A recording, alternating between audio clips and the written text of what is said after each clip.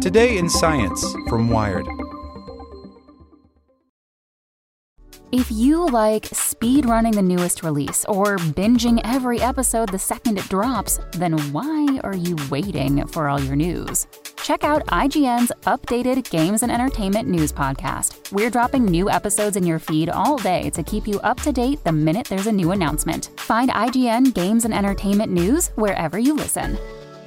Waiting on a tax return? Hopefully it ends up in your hands. Fraudulent tax returns due to identity theft increased by 30% in 2023. If you're in a bind this tax season, LifeLock can help.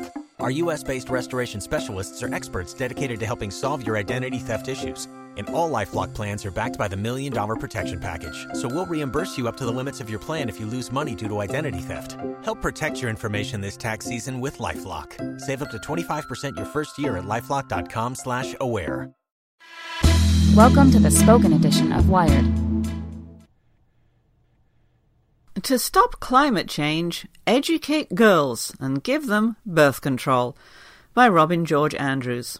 Climate change is a ubiquitous hydra, a many-headed beast that affects everyone and everything in some form. Solutions to climate change range from the effective and the practical to the potentially catastrophically dangerous. But in this somewhat heated debate, a potent weapon in our arsenal is falling by the wayside: the empowerment of women.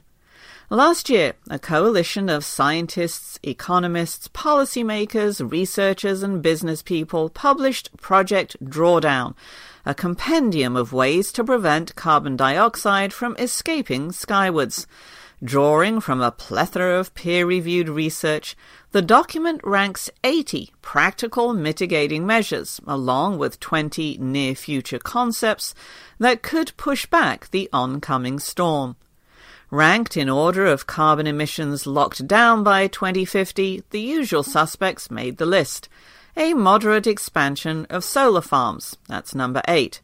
Onshore wind turbines, that's number 2, and nuclear power, number 20. They would all save billions of tons of equivalent carbon dioxide emissions.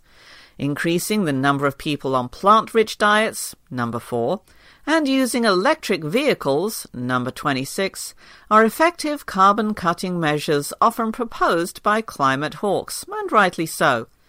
The top spot went to managing refrigerants like HFCs, which are incredibly effective at trapping heat within our atmosphere. But 2 lesser-known solutions also made this most practical of lists: the education of girls at number 6 and family planning at number 7.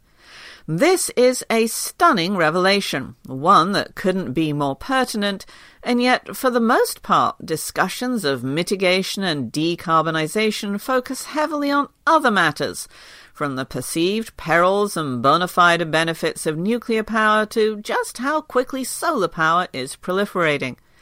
But the link between the education of girls and a smaller carbon footprint isn't as intuitively obvious as, say, phasing out fossil fuels. But dig a little deeper, and the evidence is overwhelming. It's clear that getting more girls into school and giving them a quality education has a series of profound cascading effects: reduced incidence of disease, higher life expectancies, more economic prosperity, fewer forced marriages, and fewer children.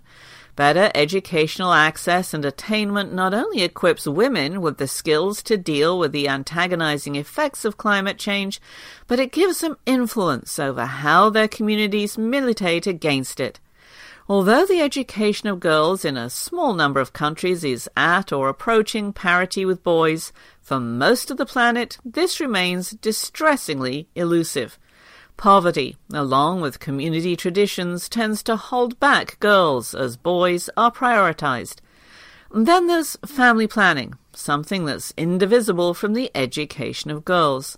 The planet is overpopulated, and the demands of its citizens greatly exceed the natural resources provided by our environment. Contraception and prenatal care is denied to women across the world, from those in the United States to communities in low-income nations. It's either not available, not affordable, or social and/or religious motives ensure that it's banned or heavily restricted.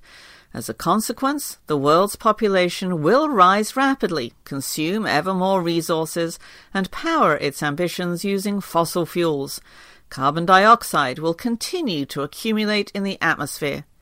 The education of girls and family planning can be considered as a single issue involving the empowerment of women in communities across the world. Drawdown calculated that by taking steps toward universal education and investing in family planning in developing nations, the world could nix 120 billion tons of emissions by 2050. That's roughly 10 years' worth of China's annual emissions as of 2014, and it's all because the world's population won't rise quite so rapidly. It's farcical that this isn't forming a major part of the debate over climate change mitigation. It's not entirely clear why this is the case, but I'd suspect that regressive societal attitudes, along with the tendency of commentators to focus on the battle between different energy sectors, play suppressive roles in this regard. Project Drawdown isn't the only group that has recently tied population growth to climate change.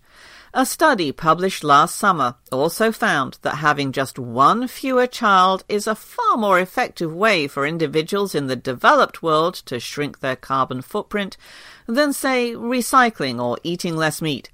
For women in wealthy countries, these decisions are often freely made, and fertility rates in those countries are already fairly low. In low-income countries, such individual agency, not to mention contraception, is frequently absent, and fertility rates remain high. Just as policymakers, climate advocates, and science communicators should pay attention to Drawdown's findings, individuals should also do what they can to make sure such a solution comes to pass.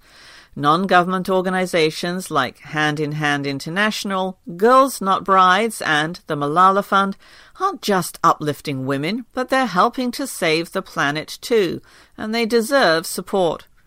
It's a grim assessment of civilization that, in 2018, humans are still grappling with gender equality. The world would clearly benefit if women were on par with men in every sector of society. We shouldn't need any more convincing, but the fact that the social ascension of women would deal a severe blow to anthropogenic warming should be shouted from the rooftops.